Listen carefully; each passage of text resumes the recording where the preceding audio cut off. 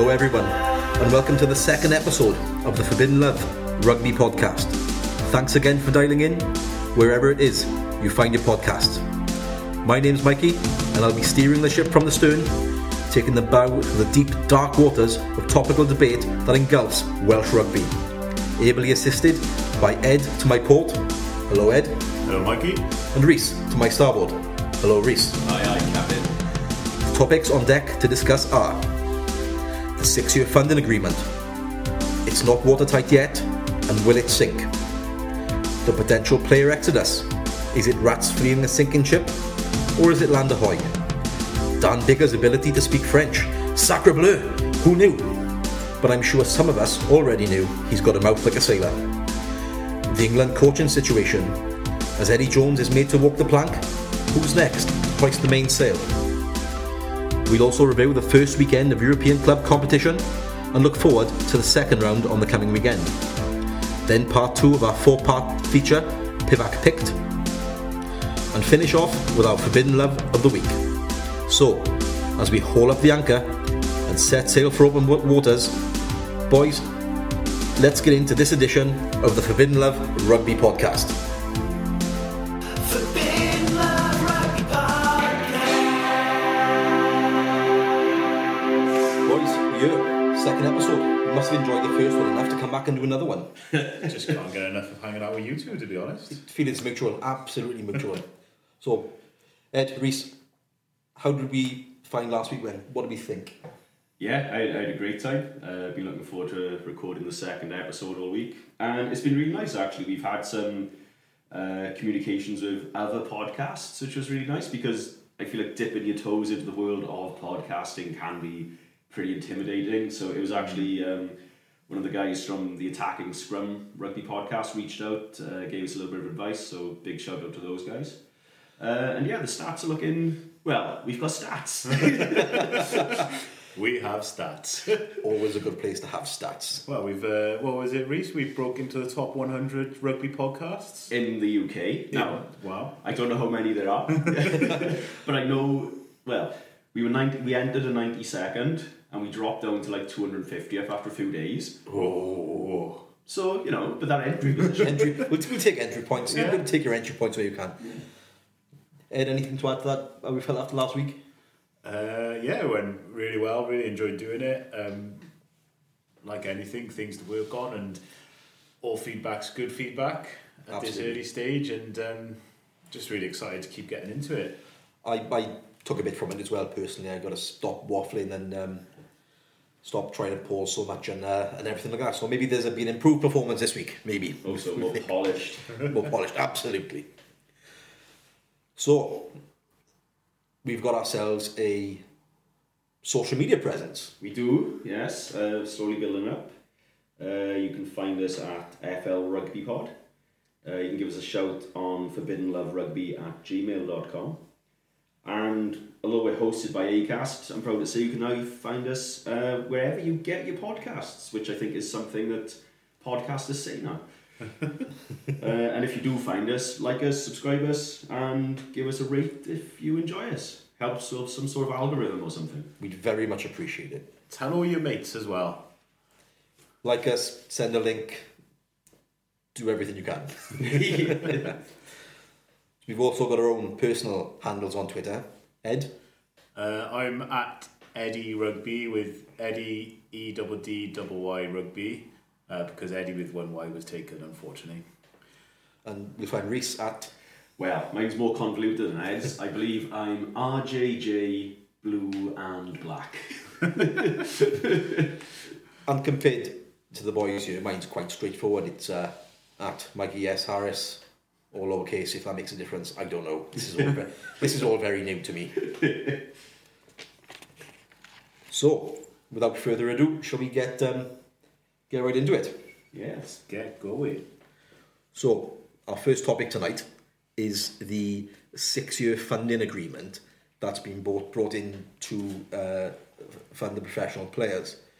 As yet, I don't know if you've heard anything else or there's been anything more released to date, but there's been a conditional contracts have been put in play nothing can be signed as yet.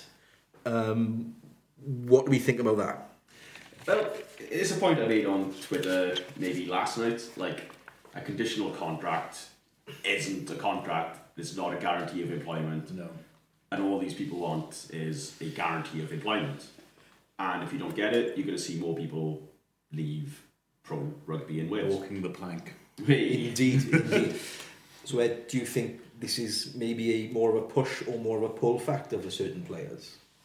Oh, good question. Yeah, I think I'd say probably push, because it's just more dragging out what's already been dragged out. Because, as we said, it's not a signed sealed contract. It's just something. It's a conditional verbal agreement. Yeah. And when you're in a job, essentially, that any next outing could be your last one and a career ending. And of course, like in terms of rugby as well, that's such an attritional sport. You're not going to be, just taking something on the verbal. If there's a better offer on the table that's across the border or over the British Channel, why would you not take it? Exactly. Especially when it probably comes with one or two more zeros, of course, on the end of the salary. I think as we get into sort of later on, I think maybe Max Llewellyn is being the beneficiary of that as we speak. And I think certainly with the contracts, I think we're far and away from a position where Joe Nalomo and his manager Phil Jones did everything over a handshake. We're far and away from that kind of world anymore in a professional sense. Rhys, with the 6-year agreement as it is, nothing is set in place. How do you think this phase up to the next World Cup and to Australia 27, because the 6 years does cover that Australia tournament as well? Yeah, it's stinking. It's absolutely stinking. I mean, who knows when they'll get it sorted out? They might get it sorted out tomorrow afternoon. I don't know. But I just need to say, like, Max Llewellyn, Gareth Anscombe, Dylan Lewis, Will Rowlands, this is the tip of the iceberg, and if this rumbles on beyond even the festive derbies, the region's going to lose a lot of players. Now, with everything else as it is, such as the 60 cap rule, etc., if those stay as they are, that is trouble for Wales, because all of a sudden your regions are going to be limited to the players that are already in contract and players who can't get a contract anywhere else. But I think it's worse news to the regions. I mean, a team like a Cardiff not being able to keep a Max Llewellyn, it's baffling to me, and we shouldn't be in this position. Ed, with the long-term contract as it is, from the PRPW involvement, how do you think players are going to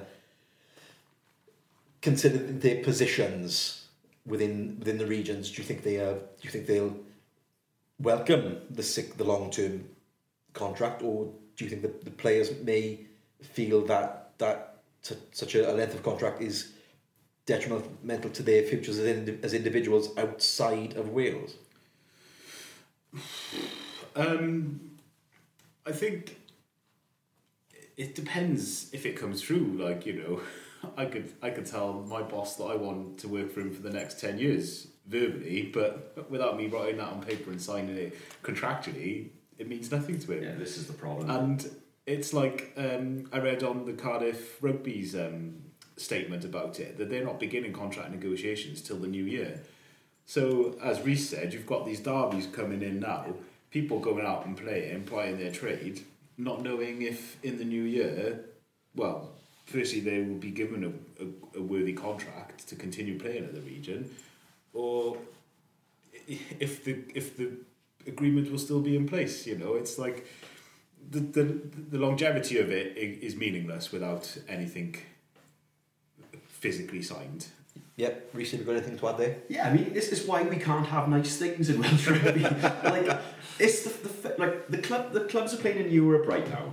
We'll talk about this later. There's been some good results. The festive derbies are coming up. The Six Nations is on the horizon. It should be quite an exciting time for fans and spectators. We've got the and this shit is just hanging over us. It's infuriating. And it goes back to what we were saying last week about how amateur this organisation is. It just feels like I don't know. This isn't like making a deal with your next door neighbour to like chop his hedge if he mows your lawn when you're away. No, it's a bit more than that, isn't it? Yeah. It's unbelievable. But in terms of the rugby that we've seen this weekend, the past weekend, and hopefully that we'll see the weekend coming, what a statement by the players themselves. I mean, to put on such performances under no doubt torrid times for them personally, with their families and their futures. I mean, this isn't something that contract negotiators should be able to play with, and who the actors in them situations are. Does this then, Ed, do you think, become a problem with there being so many capped internationals available to Wales at the moment? And we've previously said on last week's podcast, the number of international players Wales now have at their disposal, having been capped so often, or not so often as the case may be, by Pivot over the last 3 years. Do you think they feel now, with the 6-year agreement, it gives them a bit more longevity in confidence with themselves, in that being able to be picked for Wales, or have at least the potential to? I think, if you're a player that has minimal cappage for Wales, but you still have ambitions to play for Wales again, then if you're in that position, then maybe it does give you hope for the future and onus to stay where you are and keep working hard and striving for that goal. But I just think if you look at our higher cap players who are experienced and good players who have no idea what's happening and are coming towards the end of their careers, they're going to be thinking, what's the point in this? I could just have 1 to 2 seasons in France, in England, where I can get a contract tomorrow and be on a lot more money and just go and live outside of the WRU bubble. And of course, we've already seen something similar to this, where there was that potential merger between the Ospreys and the Scarlets, where who knows what manner of contracts were being drawn up left, right and centre overnight as an emergency, and how that was going to play out. Fortunately or unfortunately, depending on your outlook, that didn't happen. Maybe it would have been a good thing long term. Short term, I think there would have been a fair amount of buy-in that would have needed to happen, not only from players but particularly from supporters. Rhys, do you think the long-term contract, the 6 years, is going to draw them players from outside of Wales into Wales, or give them the incentive to come to Wales, rather than sort of eke out where they are and a potential agreement where they may still be able to play for Wales if the 60 cap rule changes? See, people keep saying 6-year contract. What is the 6-year contract? What is the 6-year agreement? Like, what is it? Again, we don't know. It's in the air. From what I read earlier, it sounds like it's an agreement with how the funding structures will work and how WRU contracted players will be paid, I think, from the union to the regions over the next 6 years. So essentially, it's not like saying, this new up-and-coming academy player can get a nice 6-year contract with the WRU. It's just saying this is how we'll fund X, Y, and Z. It's the next 6 years. It's the next iteration of the funding agreement, and I mean, any agreement is welcome to a point, but man, before I think I have an opinion on how it's going to look, I need to see what the details are. But I haven't got much faith at the moment. If and when this does get signed, I think we definitely need to revisit it then. Absolutely. And absolutely tear it to shreds. And that's all the players want, is they want something to be confident in. Like we unfortunately enough, gentlemen, we've never been in that position to be sort of offered financial remunerations for our rugby playing abilities. I don't know, jugs after a match. We're bad, it was alright. We're getting stuck in the mud for. We'll take that, I think, but the players who go through the yearly, the bi-yearly, the every 3-year contracts, they surely know where they are, and it's just these feelings coming back again to them and worse, and I've no doubt there's going to be some sort of, I'm not going to go as far as saying mental health problems, but it's going to cause some anxiety with some players, and I'm sure they do everything they can within their power to put that aside when it comes to that 80 minutes on the park where they earn their crust, for the want of a better word, because it might be only a crust depending on the outcome of the contract. I think you could say that's probably why some players have played well this weekend, amongst other reasons, but I know it's an escape for a lot of people playing rugby, and I mean that's probably a different mindset when it's your job, but even then it is a chance to switch off and think about nothing else but rugby for 80 minutes. I think you're spot on there, Ed. I think we've done all right there. We've covered everything we can there. I think, like Ed said, as soon as there's a bit more clarity from the powers that be, where this 6-year agreement comes into play, we'll definitely be revisiting it and duly giving our opinions where they matter. That was my weekly drink drop. I think that's going to become a feature in itself. Yeah. What was it this week? Peppermint tea. We're moving up in the world. Plain water, now peppermint tea. I think. What's next, Ed? What are you bringing to the game next week? Well, I don't know. Maybe some Chambard. Oh, now I think with the discussions we've had, sort of alluding to players moving on left, right, and centre, this takes us neatly into our next point: the potential player exodus, which has been in the media quite a lot this past fortnight, with the earlier news of Will Rowlands signing a contract with Racing, more recently this week, Max Llewellyn to Gloucester, Dylan Lewis looking over the border, and potentially Gareth Anscombe moving to France, be it maybe was it Pau or Racing with Will Rowlands. Or Pau, apologies to our French listeners. Hope we get some more over the next few weeks. Ed, these are capped internationals, multi-capped internationals, apart from Max Llewellyn, of course, but I have no doubt he'll get capped within the near future. But particularly with the likes of Dylan and Gareth Anscombe and Will Rowlands, these are multi-capped internationals. And Will Rowlands in particular being what Wales' best player of the year, Wales Player of the Year. We will alluded to it being the tip of the iceberg. How big is the tip, and how far do you think it'll go? Zing. This isn't the last we'll hear of players, notable players leaving Wales. I don't think anyway. Again, like what we've already covered, why would you risk your financial security and future by staying in uncertain waters? And these are not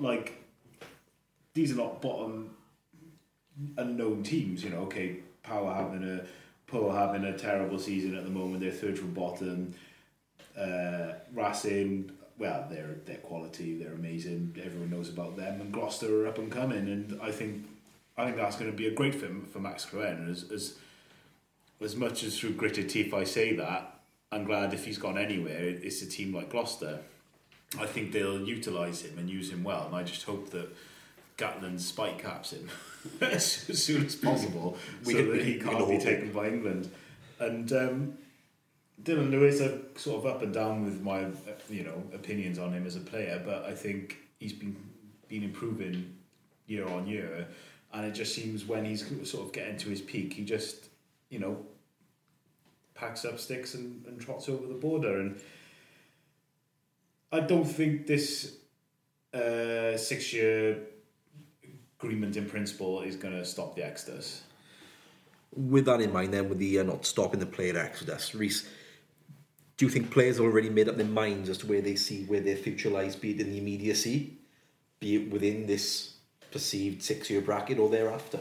It's a good question. So, if I were a player whose contract were up this summer and a Moneybags team in England or France or Japan or maybe even the MLR came along and said, we give you a contract that lasts for a number of years, you're more likely to play in front of partisan and crowds and packed stadiums in nicer weather without having to worry about the goldfish bowl that is Wales, I'd be seriously tempted. And I mean, a lot of these boys, it's going to be a hard decision, not on a financial level, but on an emotional level. I mean, there are club loyalties that people are going to have to break, but they can only bend so far before they do.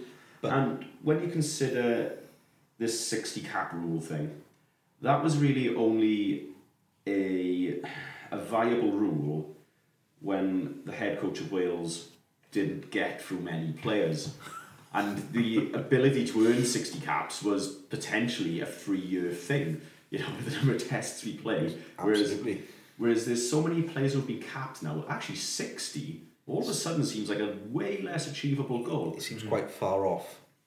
Ed, with the players in or around and above that upper cap limit as 60 as it is, do you think those players actually need to be playing in Wales as it stands? Yes, but with a hint of no, if that makes sense. Like, being a Cardiff fan, last season it was announced that we'd be signing Liam Williams and Tulupe Faletau, and players admittedly coming towards the end of their playing careers, but are also way above that 60 cap limit, but are also superstars and players that will draw crowds in. The absolute buzz and excitement around Cardiff when they were announced was immeasurable. It was amazing. It was like, you know, everyone was so excited for the first game of the season. They were both started, it happened, and it was quality like. And you know, sadly, Liam had that injury in that game, which meant that his season was suspended for Cardiff. But you know, since then, Faletau has been immense. And I think getting back around to the main crux of the question, yes, it's important for these players to be around for a menagerie of reasons, like bringing on younger academy boys, adding their experience and coaching abilities to bring them on, bringing the crowds in, therefore generating more revenue that can be put back into the club, which can then be fed back into academies and community schemes and things like that can then hopefully help towards players going out to the community to breathe more interest into the club, and therefore generating more future stability in talent coming through. Yeah. I think going back to what you said about Leah Williams, if you think about it, if you talk to a few Scarlets fans, I think they're going to tell you that's old news, being injured for so long. Do you ever really listen to what a Scarlet fan has to say anyway? Plus, we'll get into that, I'm sure. Yeah, I mean, some people have used this as a opportunity to say we should cut the number of pro teams, which I think is bad news. It was bad news previously, and cutting from 4 to 3 or 2 is not going to be the way to go here. Like, we are into rugby enough in this country that we should be able to get 160 players from fine to elite for 4 squads of 40 at least. Yes. Going back to your point there, Rhys, the number of regions within Wales, this is something that's close to my heart. Yes. Very close, and the scars still show, and it still runs deep. Clearly a Warriors fan from the inception of regional rugby, and to have to cut from 5 to 4 was a dent in Welsh rugby. I mean, there's an entire area of Wales that's disenfranchised, and to go from 4 to 3, who are them 3? Where do they belong? What do they represent? I mean, I think there's been a part of a sort of an identity issue with some of the regions. I mean, the Dragons going from Newport Gwent to Dragons, Newport Dragons, the Scarlets dropping the Llanelli, the Ospreys dropping the Swansea, and Cardiff reverting back to Cardiff Rugby from the Blues. I'm still not sure regional rugby has this identity yet, and of course that's a whole new debate to get into. That's probably a whole episode's worth of worms. One I'm certainly looking forward to, as it's the 20th anniversary of the demise of the Warriors this year, and I can taste the bitterness in your voice. Let's get some peppermint tea to take that taste I will away. say, if Leighton Samuel is listening, he's got a lot to answer for to Mikey. And I've got a few ideas of my own. We'll leave that for another day. Thank you, gentlemen. Do they include tar and feathers? They don't yet, but I'm sure we can work something out. Just swinging back around to the 60 cap question.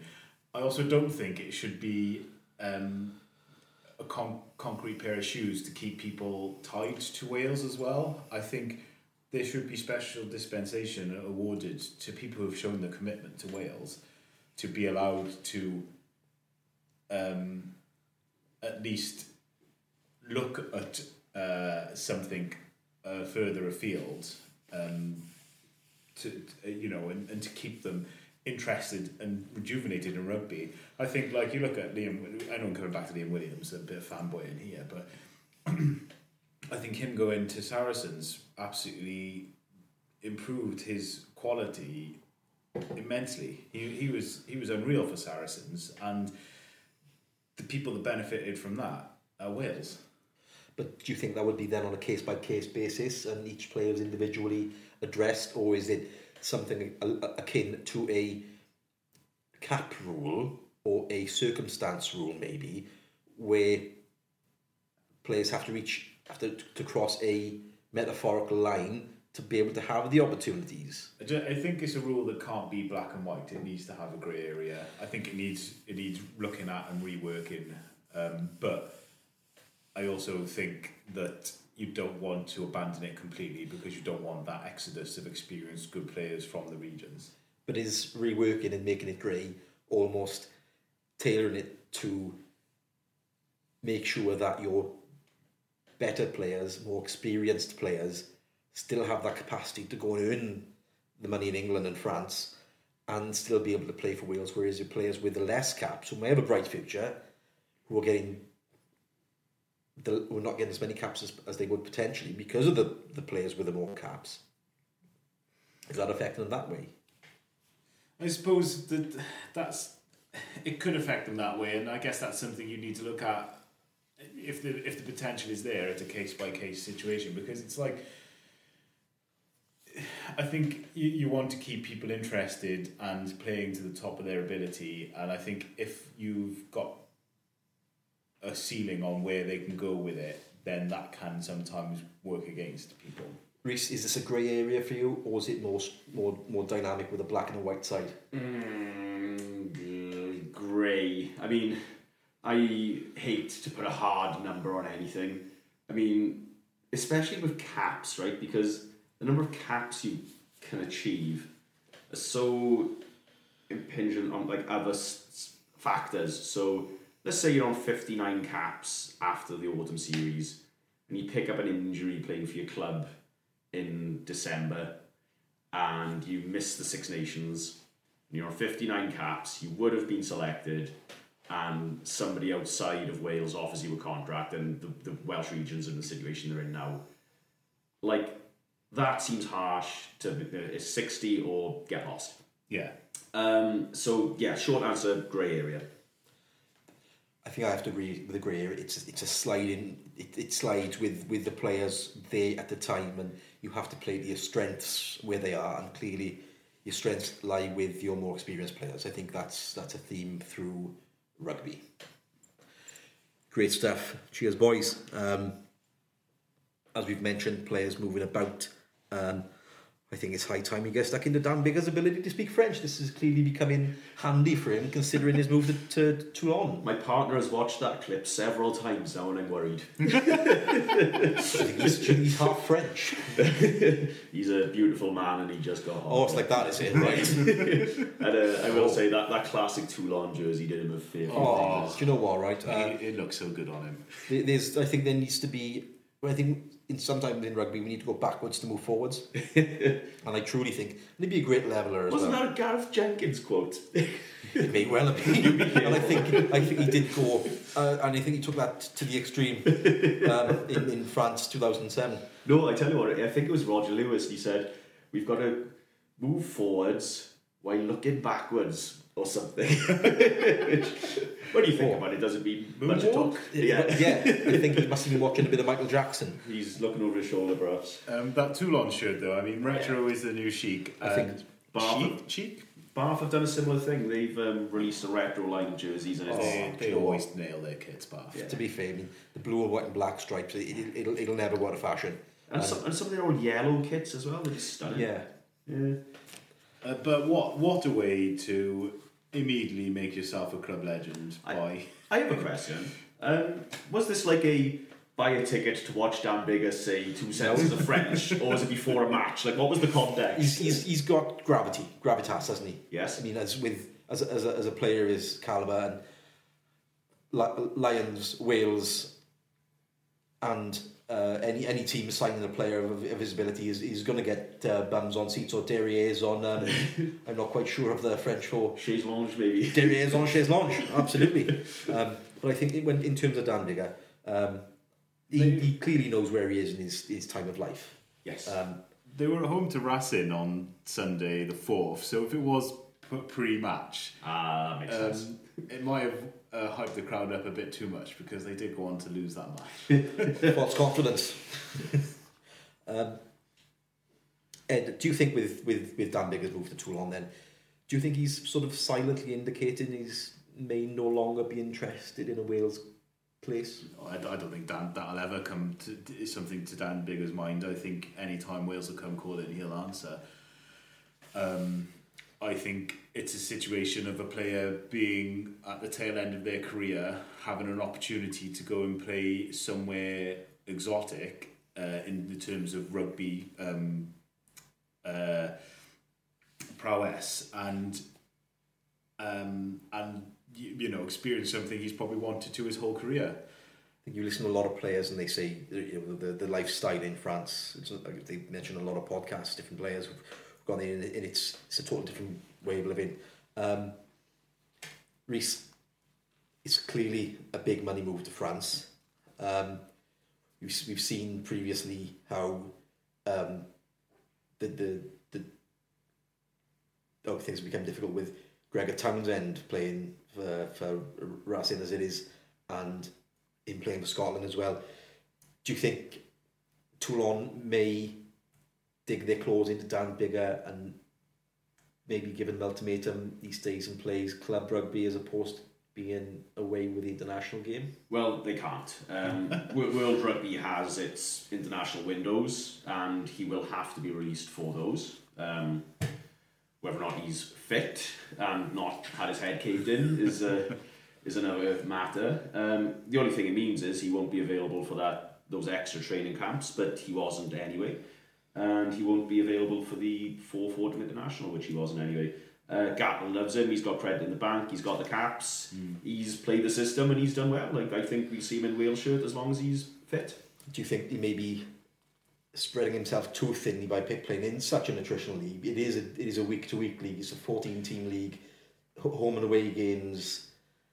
He's in a comfortable position at 10 where he can be managed through a game and looked after by the back row, I suppose. But is he going to take his toll, Ed? What do you think? I don't think so. I don't think people give Dan Biggar enough credit for his tenacity as a player. Like, he's, if you think about it, hard as nails. Like, can you really think about times where he's been out for a prolonged period with injury?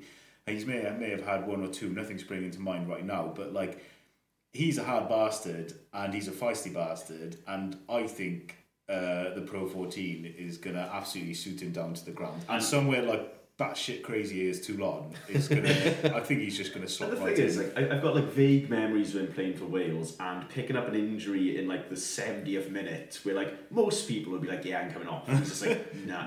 Like, he just come back with his legs strapped up, which, you know, I'm not condoning it. I don't think is good for him, but you know, I feel like he's a player who likes to play, likes to get stuck in, and he plays better when he's playing consistently. Next time you watch him play, if he ever has like a hard knock or something that is like that at the 70th minute that you may think, "Oh, I'll go off now," if you just look at him, he does this almost like sulky face, like he's like pissed off and annoyed, but that'll be how he expresses it, and then he'll just carry on playing and then be angrier. No, he's a legend. It's a true testament to his character, how he'll pick himself up, brush himself down, and get on the job in hand. And here's the thing, I think he's a rare example of a fly-half in Wales who people weren't sure about at the start, and he's grown on everybody. Whereas usually it's the other way round. Everyone's like, he's gonna save Welsh rugby, and then like 2 years later he's struggling for his region. And we put that kind of pressure on that person in that 10 jersey.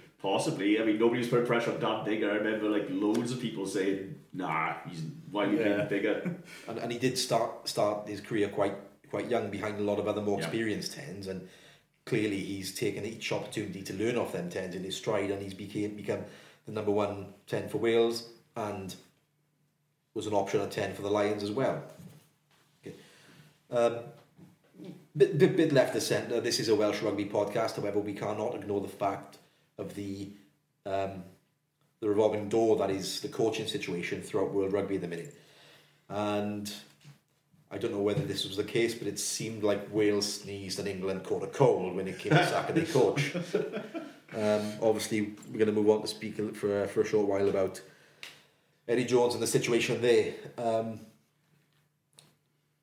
Opening thoughts. What do we think? What do we think there, Reese? So I've just looked this up because if you Google England rugby head coach, the current answer is Richard Cockerell. Richard Cockerell currently in for an interim period. A caretaker. So Eddie's gone. There was talk of him being one of the people who might have beaten Gatland to the Wales job. I'm glad he didn't. And all the mood music seems to point to Borthwick and his defence coach. But it's going to be expensive for them to get that. Like, you know, they're doing not as well in the league as they were last year. And it's halfway through a season. But these are successful coaches. And if England want to buy them out of their contracts, this is going to be a lot of money. 2 million. There we go. Yeah, it's a lot of money. Well, I'm sure I've read or heard this somewhere, maybe on various rugby podcasts to listen to. Sorry, guys, but apparently I think the RFU offered Leicester like 200,000 to buy out the coaching setup, and they turned around and went, no. How about 2 million? They play Leicester. You know, they obviously know what they've got in their coaching setup there between Steve Borthwick, Kevin Sidfield, Richard Wigglesworth, and the conditioning coach here, Aled Walters. If the RFU are serious about it, I do not for 1 second believe they don't have the money to do that. We didn't think there was 2 million in Wales to get Gatland for his services, so there's clearly... Well, there's always a few pound coins brought back at the sofa, isn't there? Yeah, I think another rugby podcast mentioned that like a government has a war cabinet. Sometimes rugby unions have a sort of head coach cabinet. Cobra meeting. Yeah, which I thought was an excellent point. But I find it, as a Welsh rugby fan, quite funny. Like this is played out so publicly. Yeah. Considering, like, for me, the writing was on the wall from when...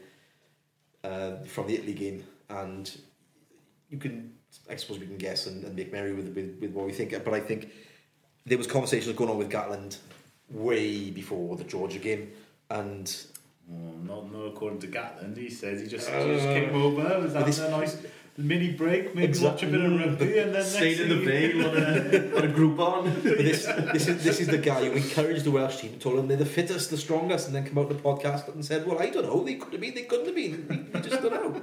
So what can you really believe?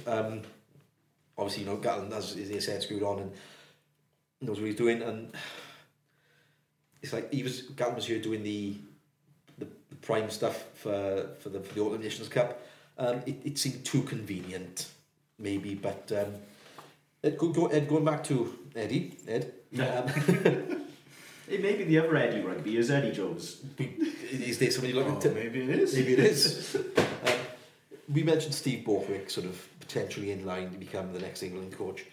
Do you see any others potentially being lined up, or have other than the names in the hat for the England role? Well, there's the usual suspects at the moment of Scott Robertson and Ronan O'Gara. Ronan O'Gara, didn't he... he signed a long-term contract with La Rochelle. Didn't he contact the RFU and said, please take my name out of the hat? I think he did, yeah. So I'm sure to the delight of every Irish rugby fan. Yeah. Scott Robertson, I don't think he'd be the right fit for England, to be honest. And also, I hope he just holds out until Wales get him, and then... can you imagine Scott Robinson and Sean Edwards? I think a lot of fans are fingers crossed for that. I'm certainly one of them. But to be honest, I haven't really seen anything other than Borthwick, who seems to be their out and out favourite candidate. I haven't noticed anyone else putting their hands up or names being dropped in the hat. Yeah, no, I agree. I think it's going to be Borthwick or bust. But it's always waxed lyrical about coaches. I mean, agreed, Ed. I don't think Reza will be the one. He comes from a different style of rugby to what England want, and I think in the end, Ed, he became not the coach England wanted. I really do think England want a coach that's promoted from within the Premiership.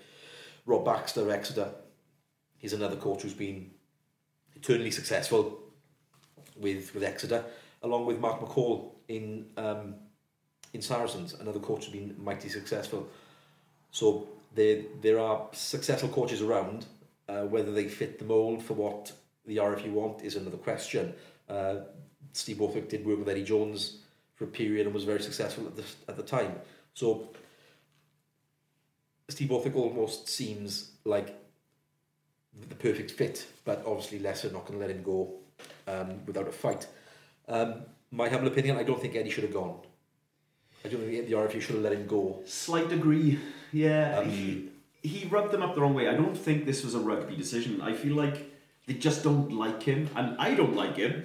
But I feel like he's got a reasonable enough win ratio that, you know, if Wales had won 70% of their games in the last 7 years, I'd probably be happy enough whoever was coaching us. Well, yeah. It's how they got the results will speak for themselves. And if you look at the stats from Eddie Jones and the countries he's been around and been involved with, and the World Cup journeys they've been on, he took Australia to a World Cup. He's been involved with the South Africa in the World Cup.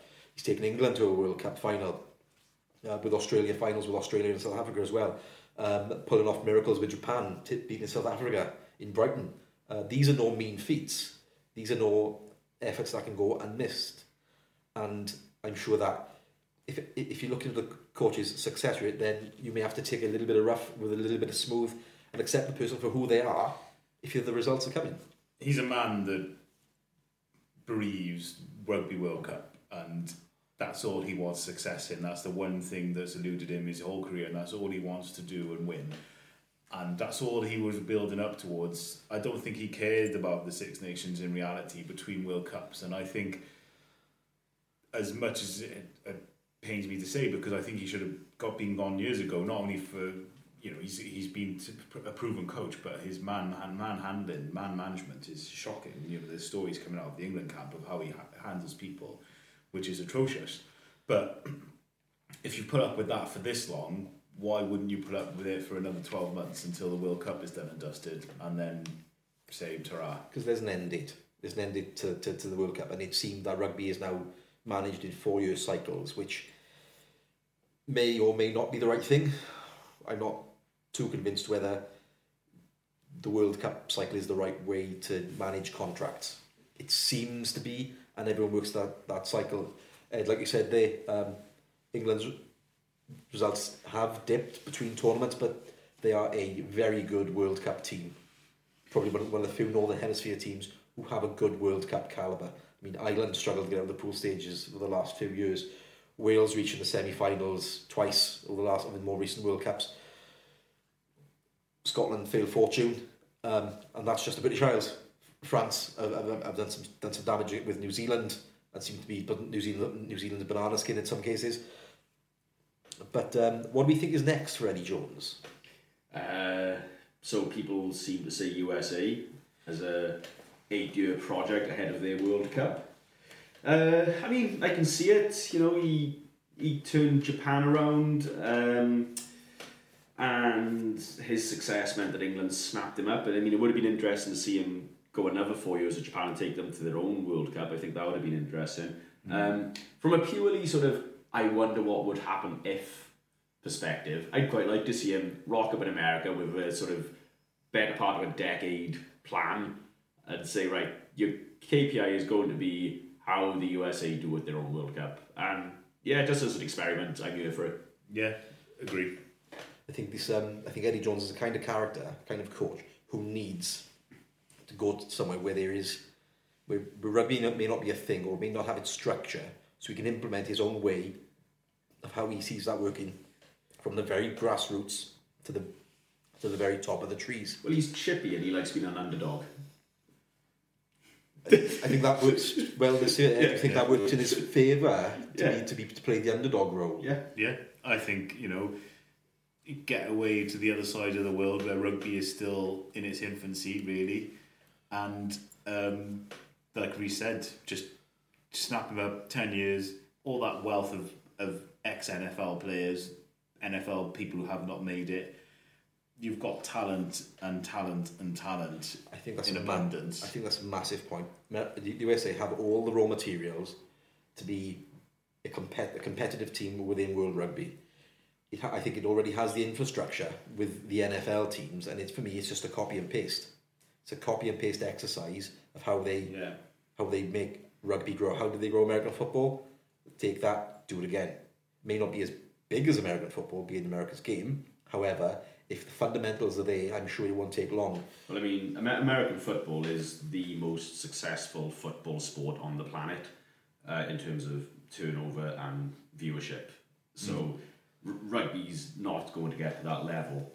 But I think I'm right in saying there's no amateur American football. Either you make it as a pro or you don't. And there's a lot of almost pro American football athletes with no outlet for them. You look at the American Sevens, Perry Baker absolutely tearing it up. He was someone that didn't make it as a American football pro, and Sevens is the sport for him. He's hard, he's rapid as hell, and he knows how to handle a ball. Similar shape to an American football, but Carlin Isles as well. Okay, he wasn't so much NFL. He was 100-meter sprinter, but there's talent to be had, and those two are just a snippet of what you're on about. And they've got a fledgling club game, which seems to attract some players. At the end of their careers, but some global superstars. But that's only good for the game in America, to drag in the international superstars to build the profile. Interesting fact with with USA Rugby, Gary Gold, the head coach, has just stepped down. Wow. So it's meant to be. Well, you've kept that from us until this point of the podcast. Gary Gold stepped down due to not qualifying for the next World Cup. So there's an opening there, and if the powers that be within USA Rugby are listening to this podcast, you heard it here first. Imagine if Wayne Pivac shows up in America. Wayne Pivac, Eddie Jones, coaching partnership. I mean, let's recycle what Europe just put out to dry. One other point I picked up through the week: Eddie Jones being a close friend of Michael Checker. Michael Checker has just recently been involved with Lebanon Rugby League, as well as Argentina Rugby Union. Eddie Jones has been noted saying he may like to give a go in rugby league. Ed, do you reckon that rugby league is an avenue for Eddie Jones in the future? Potentially. I will admit that my rugby league knowledge is minimal, so I'm not entirely sure the styles, if they match up or not, but I feel like he may not get away with so much how he treats players in rugby league. You're a bit of a different breed. Reece, has Eddie got a future in rugby league for you? Same sort of answer as Ed. I think we've got a rugby league episode coming up in the future, and I think we're both going to learn a lot about the ins and outs of that sport. Yeah, I honestly, I'm not best placed to say there. He's a personality though. He's high profile. Yeah. And that has its merits. Whether or not the technicalities of that game specifically suit him, I don't know. Okay, that's I think it brings us quite close to the end of the first half. I forgot my whistle this week, boys. So, but one last point to bring up here with a bit of unfortunate news we've come by over the last couple of days with regards to Porthcawl Rugby Club. It's been a very unfortunate situation where they've had a break-in at the club there, and this is something that no rugby club would want to go through. Rugby clubs themselves, we see in the media, are struggling to put teams out and to have a dent potentially in their club with a theft on such a scale. I think I speak on behalf of everyone here.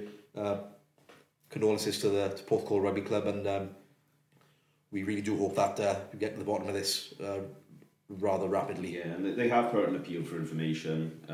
So this is relating to an incident close to their clubhouse on the morning of the 4th of December.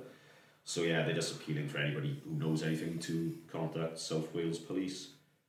Right, do you want to do last weekend before you move on to who I picked? Yeah, I think so. As Mikey might be able to tell from our beaming smiles, it was a very, very good weekend for the old Blacks. I'm trying to remain impartial here. I'm sure we can get our points across as we Well, want to. shall we start? Should we do this in some sort of order? Best team to worst team. Because it was Dragons first, wasn't it? In South Africa. And you know what? Hell of a game, actually. Like, absolutely. They've fought, well, I guess they've been in South Africa now for the best part of 4 weeks, but like... Truly acclimatised They to the really have. situation. I mean, to come away from a draw in that game, and they did have a chance to win it. I mean, I'm no Dragons fan, but I was watching it on the way to Cardiff on the bus, and I felt so bad for Sam Davis missing that drop goal at the end. They had a real chance to win that. It's fractions of millimetres. Yeah. You catch the ball wrong one side or right the other side, and it's there. And I'm not looking forward to the festive derbies this year, because Dragons are going to come home with a lot of confidence in that. I think there's something special going on with the Dragons. There would be a sleeping dragon maybe up to this point, but they're doing something there, and they've managed to fit their own materials together. Dragons were ahead 24-17 at half time last weekend, and I think even the Lions players were willing that ball to go over. I mean, you watch rugby from an impartial, and I think you're willing that the ball to go over just for the player himself taking the opportunity. What do you reckon, Ed? Do you mean the penalty at the end? Or the drop goal, Sam Davis drop goal? Oh, Sam Davis, right? Yeah, I mean, he's a confidence player. Gutted for him.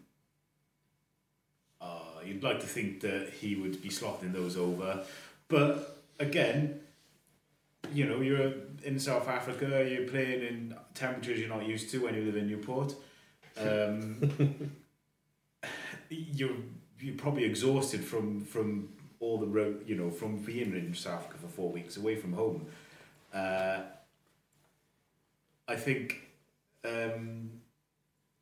I think it's harsh for Sam Davis to have missed that, but I think if you had offered any Dragons fan,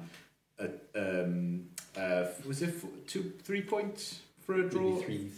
Bonus point try draw, was it 3 points? Yeah, I think it was. Yeah. Yeah. So I think if you'd said to any Dragons player leading up to that fan leading up to that match, you can have a 3-pointer here. Do you want it? They would have snapped your hand off. Absolutely. Yeah. Still doesn't sometimes though, like we can all say those things, but if I know if I were a Dragons fan I could say that, but really I'd be a bit gutted actually, because that would have been a bonus point win. But yes, But you say to a Dragons fan, you take a 31-all draw and 3 points, but Sam Davis misses a drop goal. Yes. To win it. Yeah. I think that may be a harder pill to swallow for the Dragons fans. Yeah. But I mean, flip side, they did attempt a 65-metre penalty not long after that to win the game, and it had the legs. It did, yeah. At one point I thought it had gone over, but thankfully not. So I was, like I said, watching that on my way to the Cardiff game. It's a weird one, man. Like, are we flat track bullies now? Like, because it's a weird thing in Welsh rugby where we usually seem incapable of hammering teams playing with worse players, and we always seem to get dragged down to people's levels. But twice now, Cardiff have played weaker opposition and actually done the hammering, which is a weird position to be in. You kind of thought at half time of that match where we just couldn't score. We were knocking on Breeve's door. We just couldn't get that try at the end of the first half. And you kind of thought, is this going to be a bit of a, come back now from Breeve and it's going to be a dogfight win for us? Yeah. And especially then in the start of the second half, brings on Faletau, immediately impactful into the game, ball out the back, out to Lloyd Williams.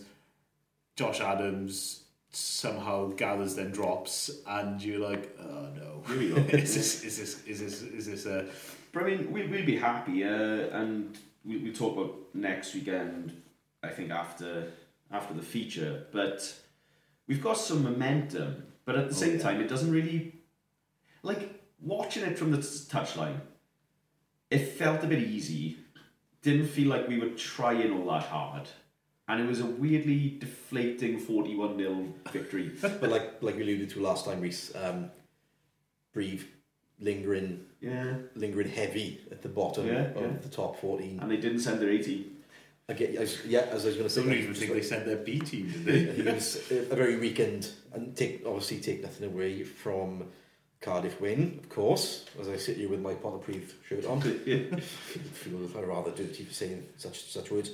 But if you're one team playing a team like that, I think you've got to take your wins, take your points, and open up when you get a chance to. Yeah. I mean, actually put the ball through the hands and play a bit of rugby where you get a chance, because then opportunities are not going to come very often, and particularly within the European competition structure as it is, that's going to weigh heavy in Cardiff's favour in the Challenge Cup. Yes. I'd struggle to see us not progression from this point.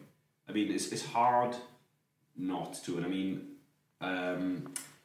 the guys on Blood and Mud discussed this in some depth. Like, the new group structures in the European tournaments are garbage. It's unbelievable. It's really hard not to get out of your group now, and the jeopardy in the group stage is gone. Yeah, it's look, go just take a yard back to the Dragons game. Watching the trying to watch a little bit of the Dragons game. Who was watching? Yeah, I mean, there was no buy-in from supporters, even the local supporters of the Lions, and that's really disappointing. Are the supporters in South Africa buying into the fact that they now play in a European competition, in a European Cup competition? Maybe they sort of coming along slowly to the URC, but to play in something that's totally foreign, apologies for the pun, totally foreign to them, you know, we don't know how much work have gone on within South Africa to help the rugby public in South Africa understand what it is or where it's come from. But what else made me laugh was Joe Marler last week in an interview after Harlequins playing Bath, went on to say, he'd been interviewed by Sarah Elgin. So, where you playing next week, Joe? Yeah, we're playing in Europe next week. Where in Europe? South Africa. I mean, it's an interesting one. So, like, I've read a little bit around this, and I think part of this, maybe just a small part, is that 3,000 to 5,000 people in a 40,000 seater stadium feel somehow less than 5,000 people in Cardiff Arms Park. But it's not just limited to that competition. So Lions, I think, played Bowls earlier in the year, and there was still 2,500 people there. So I think there's a lot more, I don't know, pressures on people's time maybe in South Africa. Maybe going to the game is less important than watch it on TV. It's a different economics, different environment, different scale, different part of the world where we're not familiar and we don't kind of know what. Did anybody catch the Scarlets game? Bit parts. Yeah, I didn't actually get to see this one. But yeah, same. It's the only one I didn't really see any of this weekend. I think it would be much in the same way as the Cardiff game went. Yeah. Fair play to the Scarlets. I've done it again. I feel like it felt better for the Scarlets because they've been having such a tough season.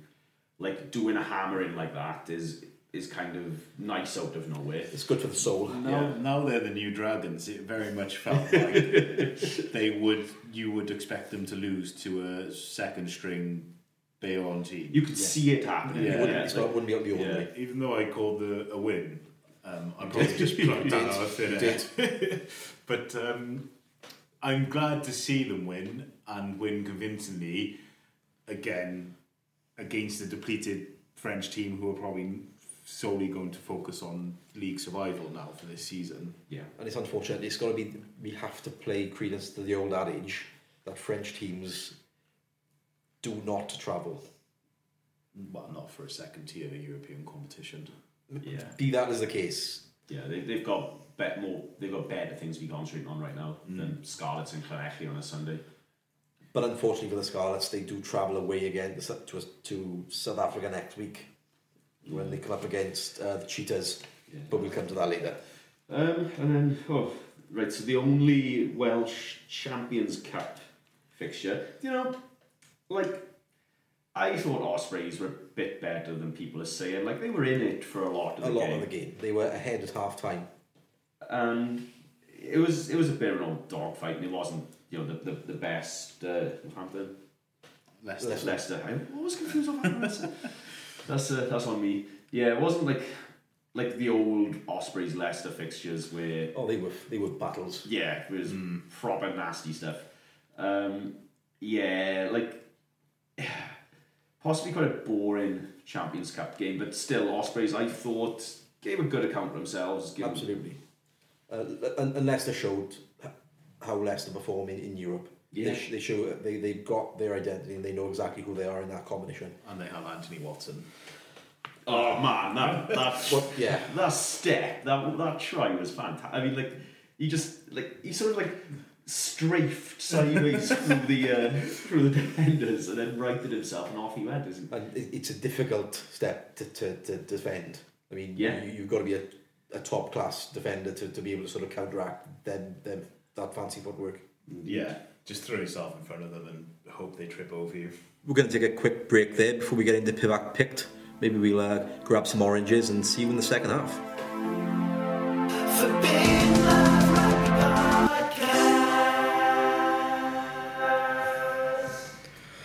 Welcome back to the second half.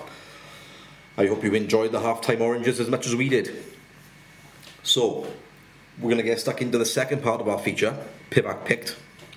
Now, in a slight change to the last 23 we looked at, the first 23 we looked at were the first 23 players Pivac picked as a team, as a matchday team. This second 23 players we're going to look at are the next 23 players in line, the next 23 cabs off the rank, if you will, who played for Wales under Pivac. And without further ado, we'll get stuck into it. Ed, take us through your thoughts on Dan Biggar.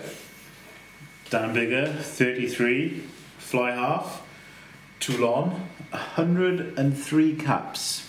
It's insanity. I mean, when you think about where Dan Biggar started, people weren't convinced about him as a player. It's like the opposite of what Wales is normally like with a young fly half.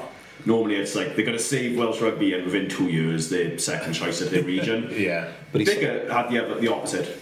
And he somehow managed to sort of plough through that doubt. Some players might have had him pushed himself to the front. Yeah. Hell of a player, hell of a career, and I think we mentioned off air, could he be Wales' Sexton? Could he play for another 4 or 5 years? I can see it happening. I don't see any stopping him. High attrition rate, but a hard bastard. Very much so. As we move on, our next in line is Ryan Elias. Yeah, so I'm just looking at my notes here, and in this Italy game in the Six Nations 2020, Pivac used 9 new players from his previous team, the Barbarians, the previous autumn. Ryan Elias was used 24 times by Pivac. Scarlets, hooker. If I made you guess, he's had 30 caps. How old do you think he is? Oh, he looks like he's had hard paper round. He's up there with, I say, he's got to be 33, 34 maybe. Yeah, early 30s. He's still only 27, which is insanity, really. Blink your neck. But I think after a decent start with Gatland in the 2019 World Cup, the jury's still out. For me, what done it was the game against Australia, conceding the penalty on your own try line, yellow card to boot on a penalty try. Them are the kind of decisions an established international needs to be making at that point of the game, let alone his career with what's happened of late. If you're going to infringe, do it more cleverly. I mean, I suppose at 27 there's a way back for him, but you look at boys like Dewi Lake who are coming through now. I think it's a longer road back to starting for Wales. Yeah, there's people going to leapfrog him, and he'll find it tough to fight back into that position. And Ken Owens is looking strong as well. Somehow. We don't know how he just does. He's danced in the blue flame, maybe. We don't know. Sheriff. Next, we have up Toby Falatau. Falatau, recent acquisition of the Blues. Every week. Age 32, with 95 caps to his name, playing blindside and or playing number 8 with a little dalliance of blindside and the odd dust up in the second row. It's incredible. Like, he's been an 8 out of 10 as a baseline his entire career since Gatland unearthed him in 2011. And what a find! And I gotta be honest, I didn't really know about him before he played internationally. There was bits and bobs with the under-20s, but there was a sort of a generation who come through the same time from that under-20s team. Yeah. Along with... And I think, I'd say for a lot of people outside of Gwent, he was probably relatively unknown as a club player. And just like, he seems like a lovely guy. Yeah. Like, humble, incredible player. And that first game he played for Cardiff, man, he was turbocharged. I remember he took the ball into contact, made meters, got taken down, hit the deck, presented the ball, got up, received a pass, went into contact, maybe. He was on fire. And he can do it all. Yeah. He's a player who doesn't look like he should be allowed to make as many meters as he does. And how old did he say he was? He is 32. So, a couple of years left yet. I think we all hope we'd like to see him make the next World Cup after this one come in. Yes, that's asking a lot. I think that's going to be the top end of his. And then to think that there's a Lions tour in the middle of that as well. Yeah, remains to be seen. Okay, next up we have Corey Hill. Naughty boy. Oh, debt collector, Corey Hill, 30 years old, lock, currently at Yokohama Cannon Eagles, 32 caps. 32? That's incredible. He's only 7 of those with Pivac, but of course we all know why his career came to an abrupt end there. Interesting one. He was one of the Geography 6, was it, for the Lions? Yeah. Called up, and there was that meme, wasn't it? British and Irish Lion Corey Hill. And I think that was a bit of a savvy move by Wales, playing New Zealand on tour about the same time. Don't you think? Very savvy, yeah. Well done, Wales. But everything extracurricular aside, he did start coming good for Wales. Yes. Another potential captaincy candidate. And before he made these poor life choices, and yes, it's a shame. Allegedly. Yeah, I mean it's a shame for Wales. We won't see him again, but I mean I think that is the right choice. I'm not so. I wouldn't like to be so sure. I'd like to think maybe there's a way in, maybe, but that would be seen. I think he's in a position in Wales where second rows they're not growing on trees as such. Any gardener knows you grow them underground anyway. But I'd like to think there would be a way in, if possible. After that, we move on to another second row partner, possibly for this game, in Alan Wynne Jones. Alan Wynne. So Corey Hill came off the bench in this Italy game. Alan Wynne started at lock, which is no surprise to anybody who's watched. I heard a stat once that I think it's like Alan Wynne Jones has played in a third of all of Wales's matches. Wow. Of all time? All time. Blinking heck. And you think about it, because a lot of games weren't capped back in the day. No. Yeah. So for all the Wales capped games, wow. Apparently, we'd have to double check that. We'll check that and we'll get back to you with... 7 years old, never left the Ospreys, 155 Wales appearances, 12 for the Lions, and has felt like a senior player since about 2008. Stoic. 15 years ago. Stoic. He stands there like a redwood. And he was still like soft hands against Australia. And taking him off, I think, was a big part of why Pivac got the can. Actually, you could trace it back to that moment. and if what we read is on the reports and the media and social media is right, he's still busting for it. Oh, aye. Which is ridiculous for a man of his age with that many caps. You'd think there'd be some slowing down, but no, and that's testament to the absolute character he is. And long may Sir Alan of Wynne. We salute you. Next up, we have Ross Moriarty. Thank you. Ross currently playing in the Dragons, 28 years old and 54 caps to his name. dalliance between blindside and number 8. I'd like to see Ross nail a position down, either that number 8 berth or the number 6 berth, and really carry it forward. It's great to have a player like that being able to flit in between the both, but you become a jack of all trades master, and I think get into one and make it good and cover the other. I think if I had to pick one, he's a 6, but I think we need 8s. 8 for me. Yeah, 8 for me as well. He's going to be looking over his shoulder at Botham shortly, I think. Or Morgan Morris. I think Morgan Morris is the 8 income, is the next 8 off the rank for me. As Cardiff fans, we Yeah, you would, so you would, rightly so. We just cut that bit out. But I remember Ross Moriarty's first game, again, came out of nowhere, smashed, I think it was England, his debut maybe. It'd be a nice one I for him, think wouldn't it was. And he just absolutely, well, he was, again, I've used this expression already, turbocharged. Yeah. And I think on the back of that, we've all wanted the second coming of that performance. And I don't think he's ever quite hit those heights, but he's solid enough. Yeah. Solid enough, consistent 7, I'd say, in all his games. And I think for that reason, he'll always be there or thereabouts. Next up is George Northhead. George North, 30, wing/centre, Ospreys, 109 caps. It's just a bit unfortunate that it took 100 of those caps to realise George North is a centre, not a wing.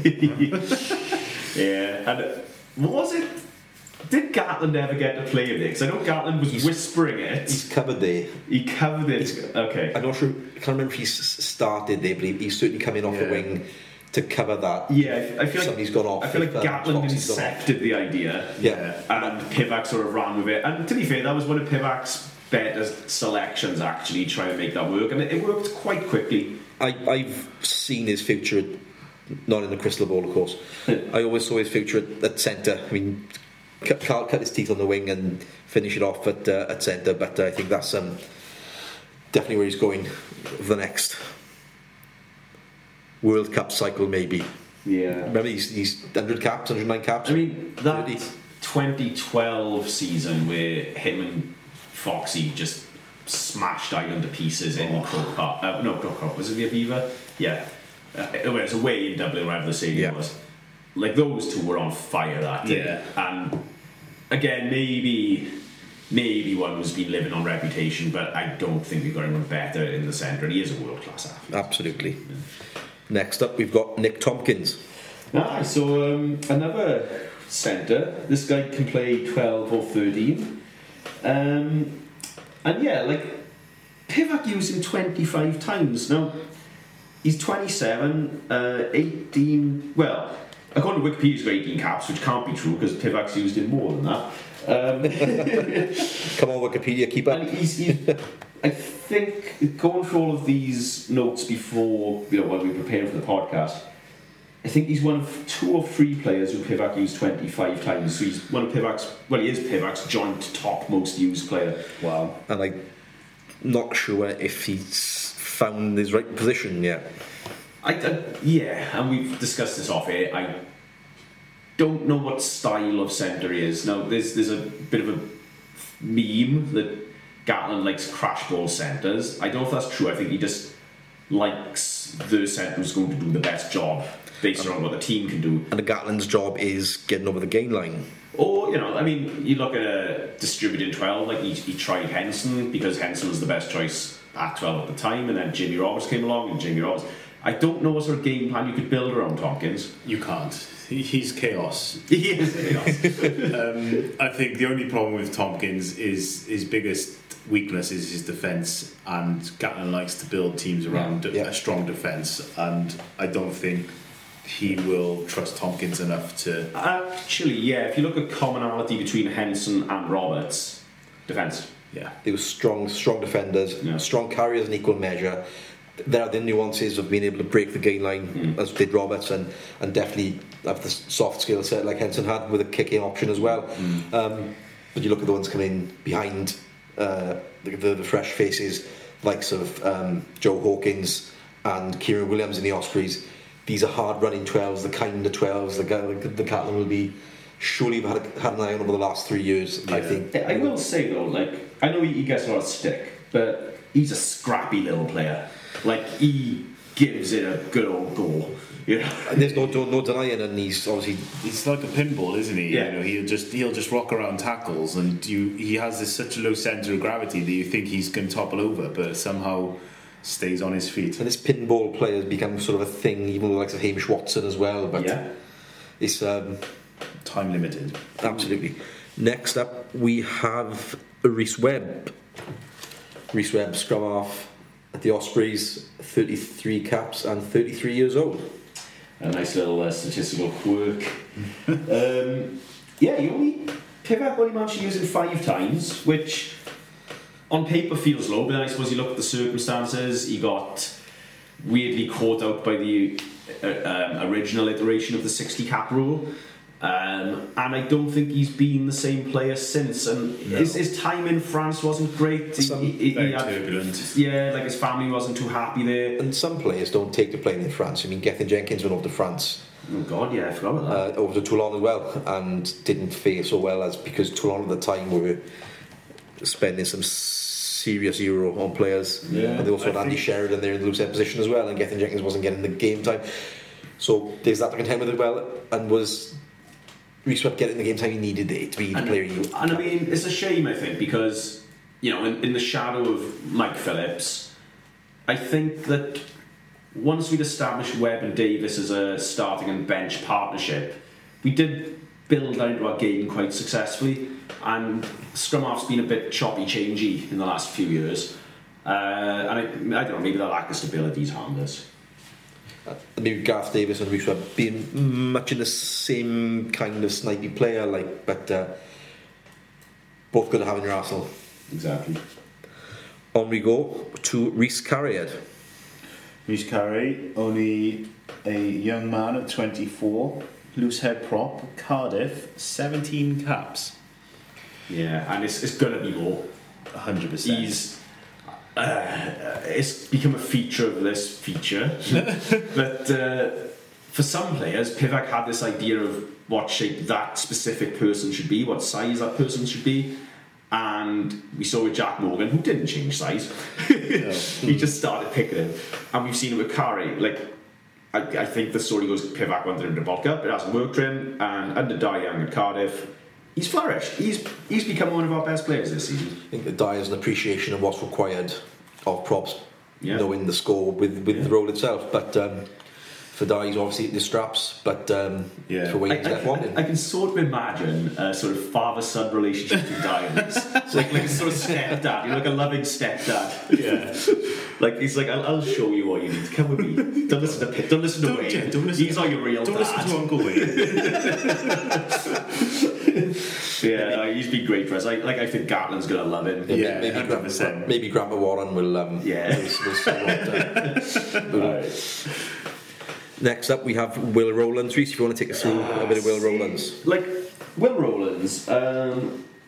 So his first appearance under Pivac was against France in the third round of the Six Nations, and by this point, Pivac has used 11 new players in the Six Nations.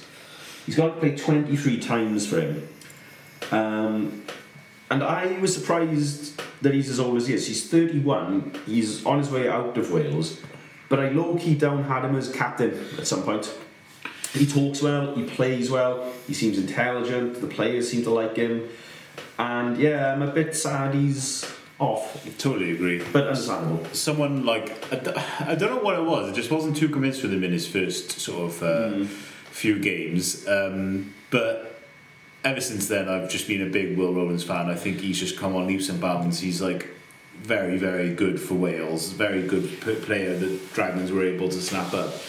And I think it's a huge loss to the Dragons that he's leaving. It's a huge loss to Wales because, again, if this 60 cap rule remains, then he's not going to get picked. And I think it's a crying shame, to be honest, because he's hit some excellent form for Wales. I mean, it goes back to our depleting pool of locks, although as we discussed last week, maybe Ball is on his way back at some point. Who knows?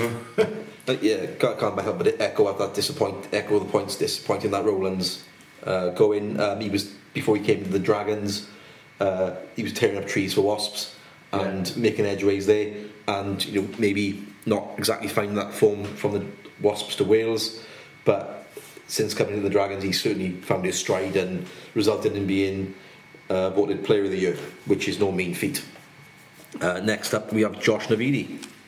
Josh Navidi, 31, playing at Cardiff with 30 caps and covering the entire back row, 8 blindside and open side, and I don't mind telling you, he does a job at them all. Yeah, I mean, he is probably second or third choice for Wales in all of those positions when he's fit, and he's first choice as a number 20.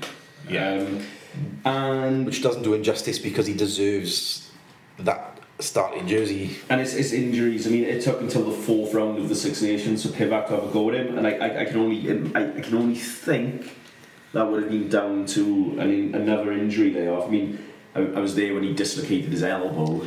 And horrible. It was horrible. Horrible. I was at the game with you. And his current injury, like a nerve problem with his neck, and the return to play date keeps getting pushed back and pushed back. I do worry about his rugby playing future, and I hope we haven't seen the last of him, but I'm concerned. Yeah, always been a fan of Navidi. I feel like his start came too late in his career. He should have been playing for Wales a lot sooner than he was, but again, a victim of his ability to play all across the back row and the immense depth of wealth we have in that position. Yeah. What was it you said, Reece? He's the James Hook of the forwards. He is the James Hook of the forwards. And sometimes that's not a bad thing either, particularly in a World Cup year when you need players to be. You've got a limited number of squad in your squad, and you need players to be able to sort of play in different positions.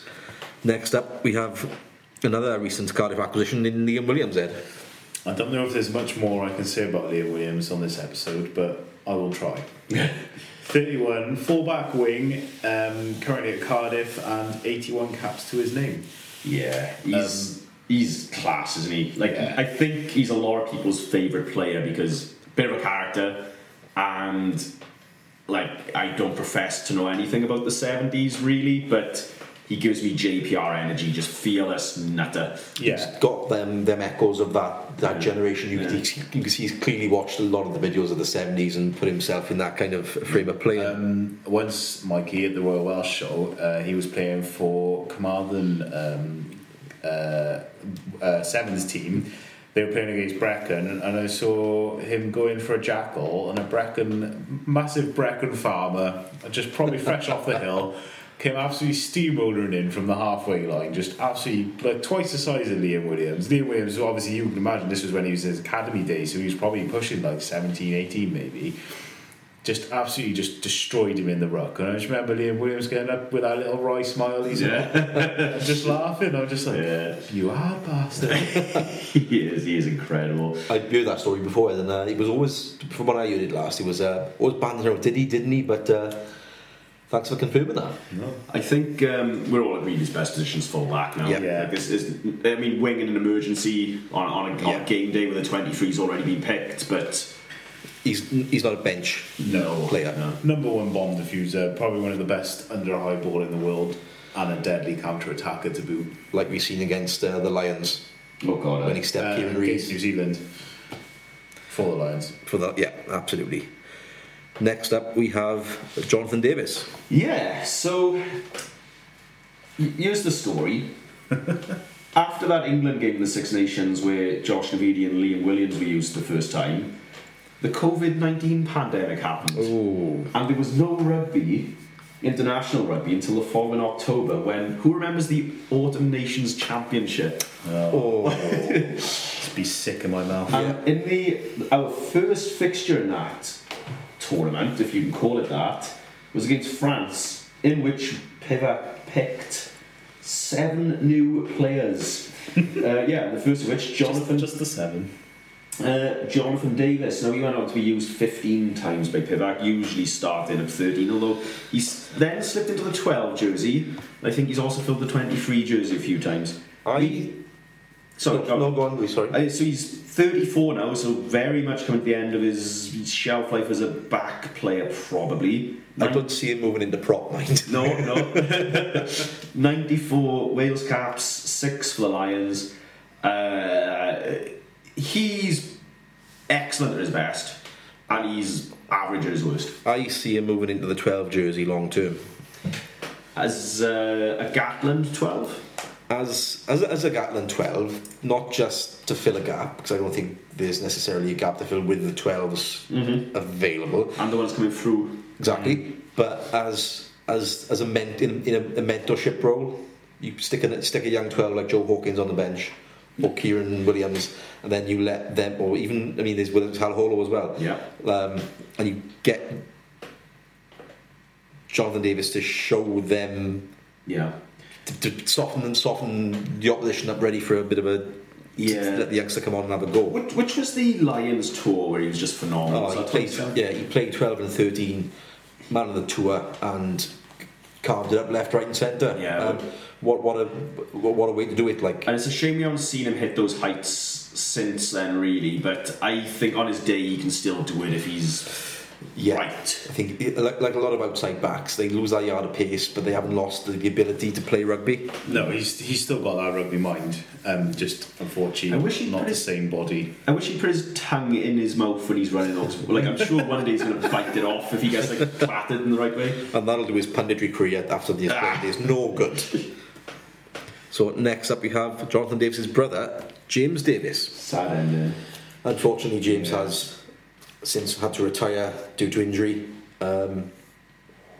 32, was at the Scarlets with 11 caps, open side flanker, and was a silver medalist in the 2016 Olympics. He was immense in that Olympics. And there's not many of them silver medals flying around in Welsh rugby, let me tell you. I don't think there are any more on our list, actually, in the 4 episodes we're going to do. I don't think there are any more. Funny you say that. He was a character of the game. He was.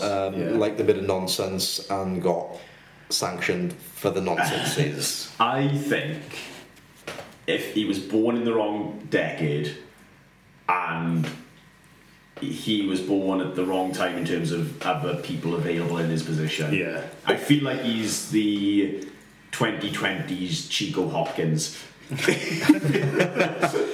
Very much a victim of the depth in that position. But and again, was it the fact that that's what prevented him from being the best he could have been?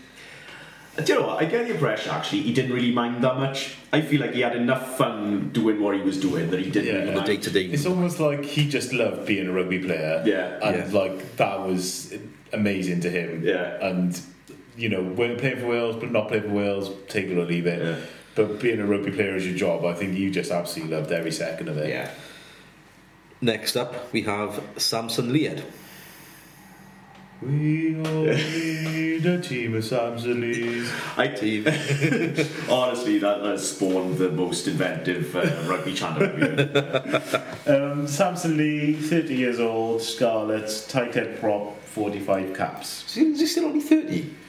Yeah. So again, another one who seems to have been around a lot longer than that. Injuries again. I think there's Achilles, didn't he? And that was pretty much him done internationally for a long time, wasn't it? Seems to be very much out of favour with Wales now. And the Scarlets, be it through injury. And I think always wanted him to just sort of... There was a lot of hope for him. And his scrummages seemed to dip and dive, I thought. But I was always happy to see him on the team sheet. And... I just think he was an out-and-out tight head, and that's what he offered you was a scrummager. Around the park, he's not chasing down three-quarter players. No. He's not putting a hand on scrum halves. No. But he was there, he knew his role, he was a tight head and a solid scrummager. Yeah. And he was there to wind up Joe Marler. Yes. Backfired ever so slightly, however. I think... No, it's a shame really. I mean, well, I don't know, I was about to say we aren't blessed with props, but actually we go for this list and there's a few props who have played international rugby, but I always thought Samson had I don't know what I'm talking about really, but I always thought he could end up as a Lions prop at some point. I think so, because like we was alluding to, his at some point his tight head ability was second to none in Wales, and seemed to be like he was going to be cementing that position going forward. And it would be Samson Lee plus a backup. Yeah. Okay. Next up, Sam Parry. Sam Parry, and I mean, like, so here's another one. He's a hooker, plays for the Ospreys. Pivac used him 4 times. He was a replacement hooker in this game. 5 Wales caps. How old do we think Sam Parry is? He can't be that old. He's 26, maybe. I feel like he's been around for a long time, so I'm going to say 30. Yeah, he's bang on. He's 30. Sam Parry is 30 years old. I don't know a lot about him, boys. As front row players, what do you think? Probably a victim of being behind other players like Hibbard and Scott Baldwin at the Ospreys. Okay. Potentially. I think he'd given the chance, like with a lot of players, if you give them an opportunity to prove themselves within that international environment. Yeah. It's up to him then what he does with it. Do you think he did prove himself? I think he hadn't had a chance, has he, with only 4 caps? Yeah, I think it's hard to say really, because of those 4 caps there's nothing memorable springing to mind, which is unfortunate. But I think it wasn't his selection on the back of him. Didn't he score like 2 hat tricks in 2 games? Or hang on, didn't he score in every game? There's some try scoring achievement he had in that season for the Ospreys. Okay, well, I look into that when you guys discuss the next one. I think that was on the sort of that his selection was on the back of that. But then, it's sad that it never went anywhere for him. So again, Wales again not blessed with hookers or talented hookers in the mould of Ken. No, and before Ken was Richard Hibbard, before Richard Hibbard, Matthew Rees. There seems to be one in a generation with a backup, but obviously again given the opportunity, then who knows? His hat trick was in 2016, so okay. Next up we have Rhys Patchell. Oh, bless him. Rhys Patchell, 29, playing at the Scarlets with 17 caps, covering fly half and full back, with a dabble at inside centre now and again. I like Patch. Big boy, strong boy, rugby mind. Yeah. Bright. Yeah. Just plagued by injuries. Little turn of pace. Yeah. I feel like he had all the ingredients and it just hasn't happened for him. He was playing to the line before players were playing to the line. Yeah. And that's what's wanted of the outside halves these days. And at Cardiff, I was happy seeing him at fly half and full back. Again, I'm no one for flittering your fly half at full back. What alliteration! I think Patchell for me is an out-and-out fly-off. I don't see him fly-off with the potential, because of his frame, to be able to cover the 12 jersey, but not as a crash ball 12, more as a distributor. And it's been a thing with Welsh fly-halves. They seem to be sort of, right, you're a 10-year, but tomorrow you'll be a full-back. Yeah. Much in the way Anscombe, they played with Anscombe. And a bit with Priestland as well, they've put him fly-off and full-back, and Gavin Ensign, James Hook. I think back to Patchell, I was actually gutted to see him leave Cardiff when that happened. And I know obviously injuries played a big part of his rugby since then, but I think it's actually it's worked against him moving to the Scarlets, because he then ended up being behind players at the Scarlets, not getting the opportunities that he otherwise should have. And I think Cardiff lost out then, waiting for a while after he left. We didn't really have a very established 10. Yeah. Next up, Lewis Rees-Zammit. Who? Rees Lightning? Oh, that's the chap. I think that's how we're referring to him these days. Lewis Rees-Zammit, 21, Gloucester, wing, 19 caps. Also, Pivac used... Well, no, I think it's another one of those Wikipedia issues, because I've counted 22 uses of him by Pivac.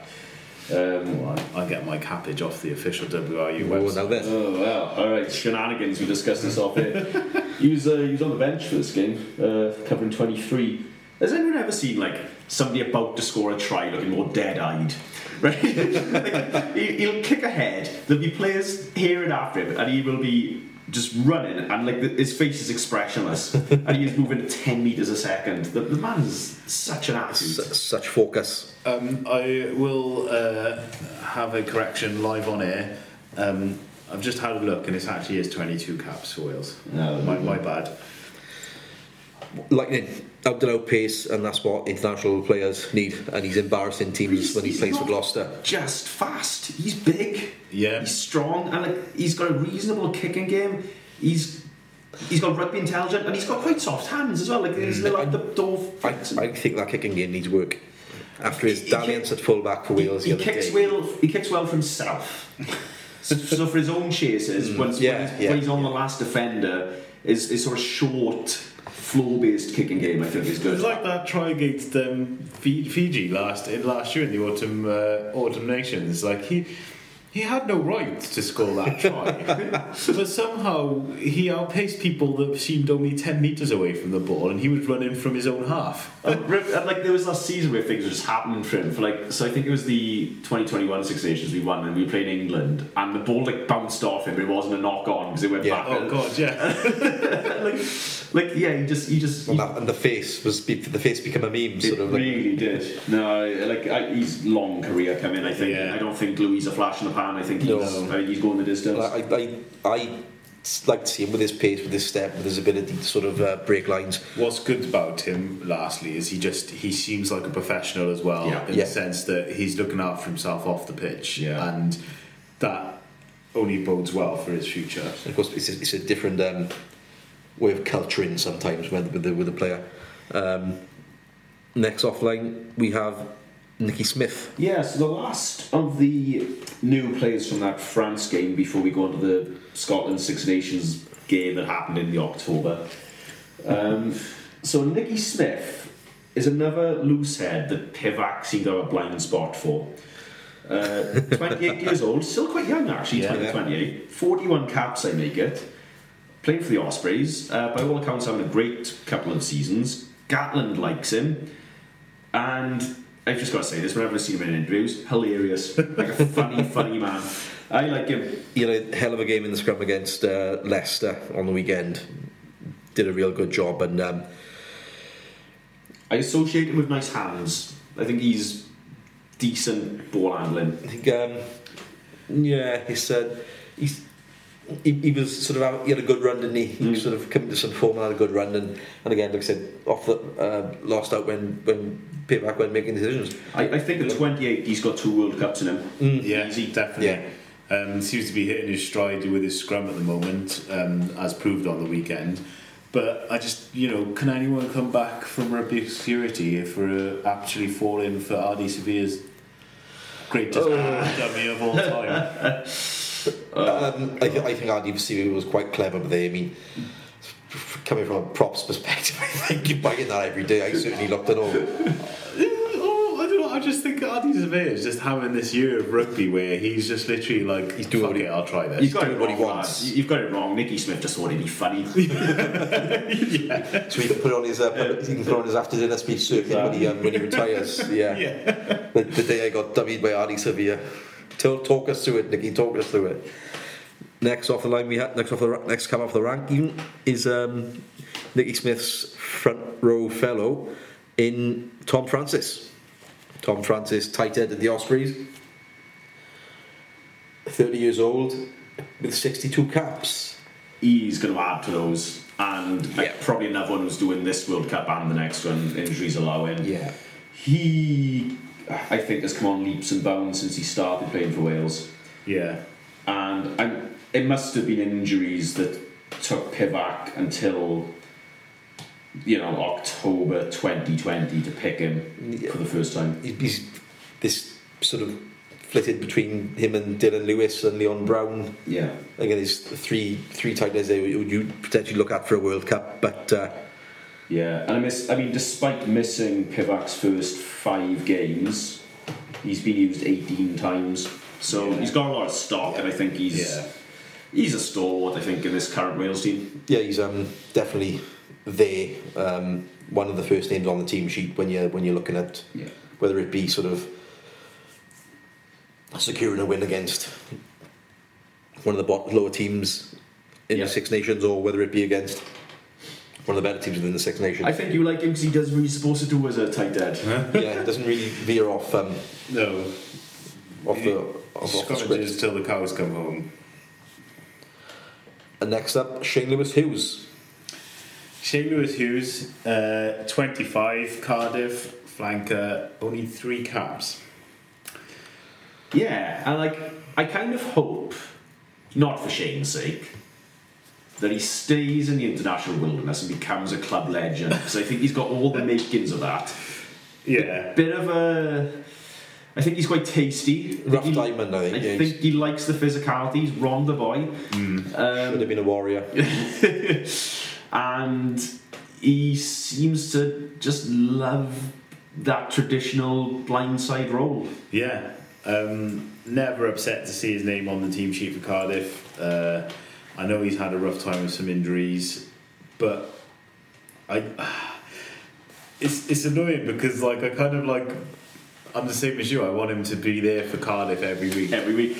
But I also want him to have his opportunity for Wales again. But yes, it's like you can't have one or the other. I think in Wales he's probably, because of the injuries, he is quite far down the list. Yeah. Not for any fault of his own, really. But there's. I feel like Gatland's going to be looking at Aaron Wainwright again before he looks at Shane Lewis-Hughes. I think he's probably going to look at Moriarty again before he looks at Shane Lewis-Hughes, and so on. And then Jack Morgan before he looks at Shane Lewis-Hughes. I think outside chance of making the World Cup squad probably won't be in the Six Nations. And I mean, we don't have a game against a minnow before the World Cup, so there's not going to be any time for Gatland to have a look at him. Unless any team appears to rear its head up. But that's maybe another conversation for another day. Very much. Should we move on to the last one? Last, but not by no means least, Lloyd Williams. Oh, Lloyd. I love Lloyd Williams. Cardiff, one club man, 33 years old, 31 Wales caps. And 250 Cardiff. 250 Cardiff uses, yeah, how did I forget that? Congratulations, Lloyd Williams. Came off the bench against Scotland for the first time for Pivac, who went on to use him 3 more times after that. Lloyd, probably, on all of their days, I feel like Thomas Williams aside, the second choice Wales scrum halves are all about the same level. And I get the feeling Gatland likes Lloyd, he appreciates the fitness he has. And I wonder if we might just see him sneak in somewhere if there's an injury in the next 9 months or so. If there's an injury, I would say so, because I feel like he's probably, because of his fitness and sort of the consistency he shows, not the world-class consistency, but just consistency, I think that puts him ahead of now Gareth and Rhys Webb. I feel like Gatland would use Lloyd Williams before he used Dane Blacker. Which I feel a little bit disappointing because Dane Blacker's having a storming opportunity. When he plays, he has a hell of an opportunity and plays really well with the Scarlets. But we don't know what Gatland's thinking. Is he going to go with what he knows in terms of the scrum half? Because each position, I think, has its own merits. And it'll be interesting to see what Gatland does with Kieran Hardy, actually. Is he going to continue with that or not? Yeah. The third choice 21... Sorry, the third choice scrum half is going to be... It's not going to be Shane Williams, is it?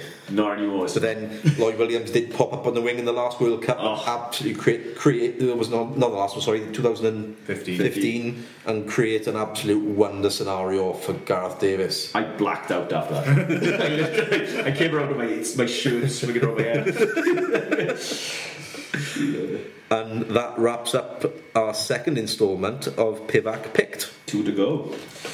Tune in next week to find out more. Hey, next week, a little bit of a teaser. There's the first game Pivac didn't pick a new player. No.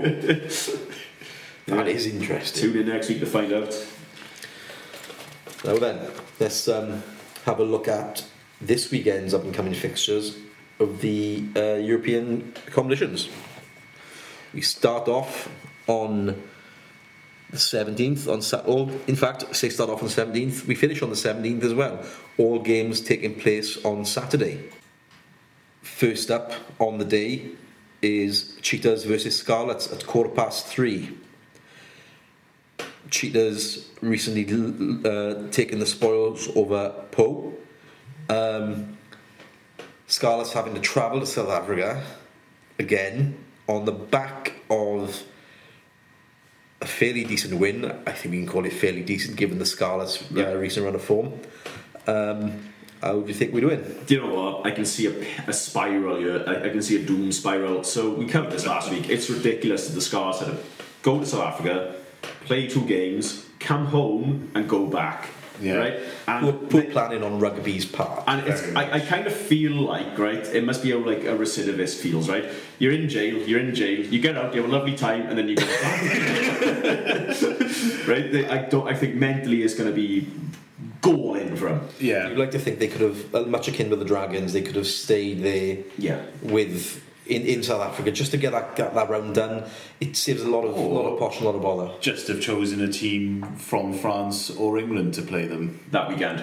Yeah. No, I mean this shows like a lack of joined up thinking between all rugby bodies. Actually, is shit show. There's a disconnect, and it's only people it's fucked up is the Scarlets. In terms of results, I know the Cheetahs aren't up to much. I mean they're the 5th team in South Africa, but and only being sort of come back into the competition because they need numbers. On a good day, Scarlets could win, but it's away from home. I'm going Cheetahs. Cheetahs, bear in mind, beat Poe away from home last weekend. I go for a Cheetahs win. I can't see anything but a Cheetahs. They'll actually be wanting to make a name for themselves in this tournament. It's their first opportunity. They've got a motive. I think on the back of that win against Poe, going back to their home grounds, Scarlets then travelling back to South Africa. I just don't see their Cheetahs are going to be up for this. The Scarlets aren't, and it could be a prison shaming. Yeah. Next up, 2 games kicking off at the same time. Cardiff away to Newcastle, and the Dragons entertaining Pau. Do you know what? There must be a record for the number of times a podcast has said Pau in an episode, and we've got through a lot of them today. I mean, Cardiff away at Newcastle, man, this is actually shaping up to be a good game. So, Newcastle didn't look particularly weak last weekend. I do love an Anglo-Welsh fixture. Yeah. I do love Cardiff. It's just it's one side of the country to the other. Yeah, it's Logistically. I think how we perform is going to depend entirely on how much we think about squad rotation. We got the festive derbies coming up. I know we'll be targeting those, being as we are 6th in the URC. I wonder if Di might think this is a game we can afford to get just a losing bonus point out of. Yeah, I think last weekend I was hoping for maybe 6 points from the 2 games. Yeah. We're only 1 point away from that, so yeah, I think a losing bonus point. But like I said last week, I think it's got the potential to be an open, high-scoring game. So that being said, I wouldn't be surprised if we did get 2 points from this match.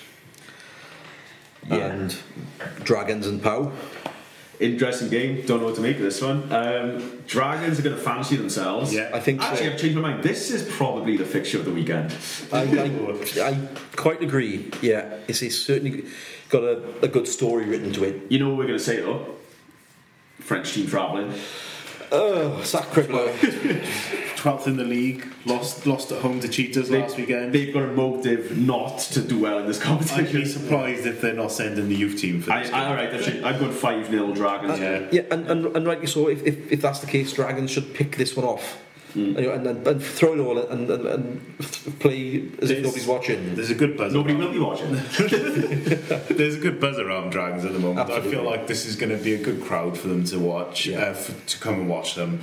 And I think Dragons will probably be buzzing off last weekend. Long tour in South Africa though, so that could work against them. But The boys will be tired. Yeah, I'm hoping. But a homecoming maybe. Yeah. Might buoy them. But they're away to Sorry, no. Home to Pope. Apologies. Yeah, no, it's Ospreys who are away to Montpellier. 5th placed Montpellier. I don't think. Sorry. What do we say? It's going to be less Osprey, more Seagull, I think. It's going to be 8 o'clock Saturday night. Oh my god, prime French rugby battering time. Yeah, we all. Montpellier beat London Irish last weekend as well, away. It's such a fall from grace. 10, 15 years ago, we would have been licking our lips this fixture. Oh, what a game it would have been. Yeah, well, go on, Mike. No, sorry, Ed, please You're go on. probably more of an Ospreys fan than I am. I was say, listening to Toby Booth in the week after the fallout from the Leicester game, they've made it more difficult for themselves now to progress in the Champions Cup due to coming unstuck against Leicester and now having to travel away to Montpellier, which is a challenge within itself. Ed? I don't see them taking a weakened side to this game. I think they'll go probably all guns blazing, but I'd be surprised if they come away with anything. Yeah. Okay, that's this weekend's fixtures wrapped up. Now then, on to our final feature, our Forbidden Love of the Week. So we've actually had one from the internet this week. No way. We did. I'm number one fan. Yeah, so you know what? It's actually been for a first week of a sort of podcast social media presence. We've actually had some engagement, which I found quite nice. So I'm just going to scroll back so I get the user's Twitter handle in there. In the meantime, why don't you guys talk through yours? Forbidden Love of the Week. Ed, do you want to go first? I'll go first, just because it's fresh topic. I've refrained from probably nodding to it throughout the episode, but as a Cardiff fan, it pains me with how much I'm enjoying Dragons' recent success. And I don't know if it's just because of a person who's suffered with the sort of downturn of his team, knowing what it's like when your team starts actually coming good again, that I'm sort of absorbing that through the Dragons supporters, or what it is, but it makes me feel dirty. As long as they don't beat us in the festive derbies, You can't have it always. I'm happy enough. I wouldn't mind seeing the Dragons doing some serious damage on Judgment Day. Quite happy to see. Yeah, so we had one from Stephen on Twitter. Richard Hill, the most understated, underrated English player ever to wear an England and Lions shirt.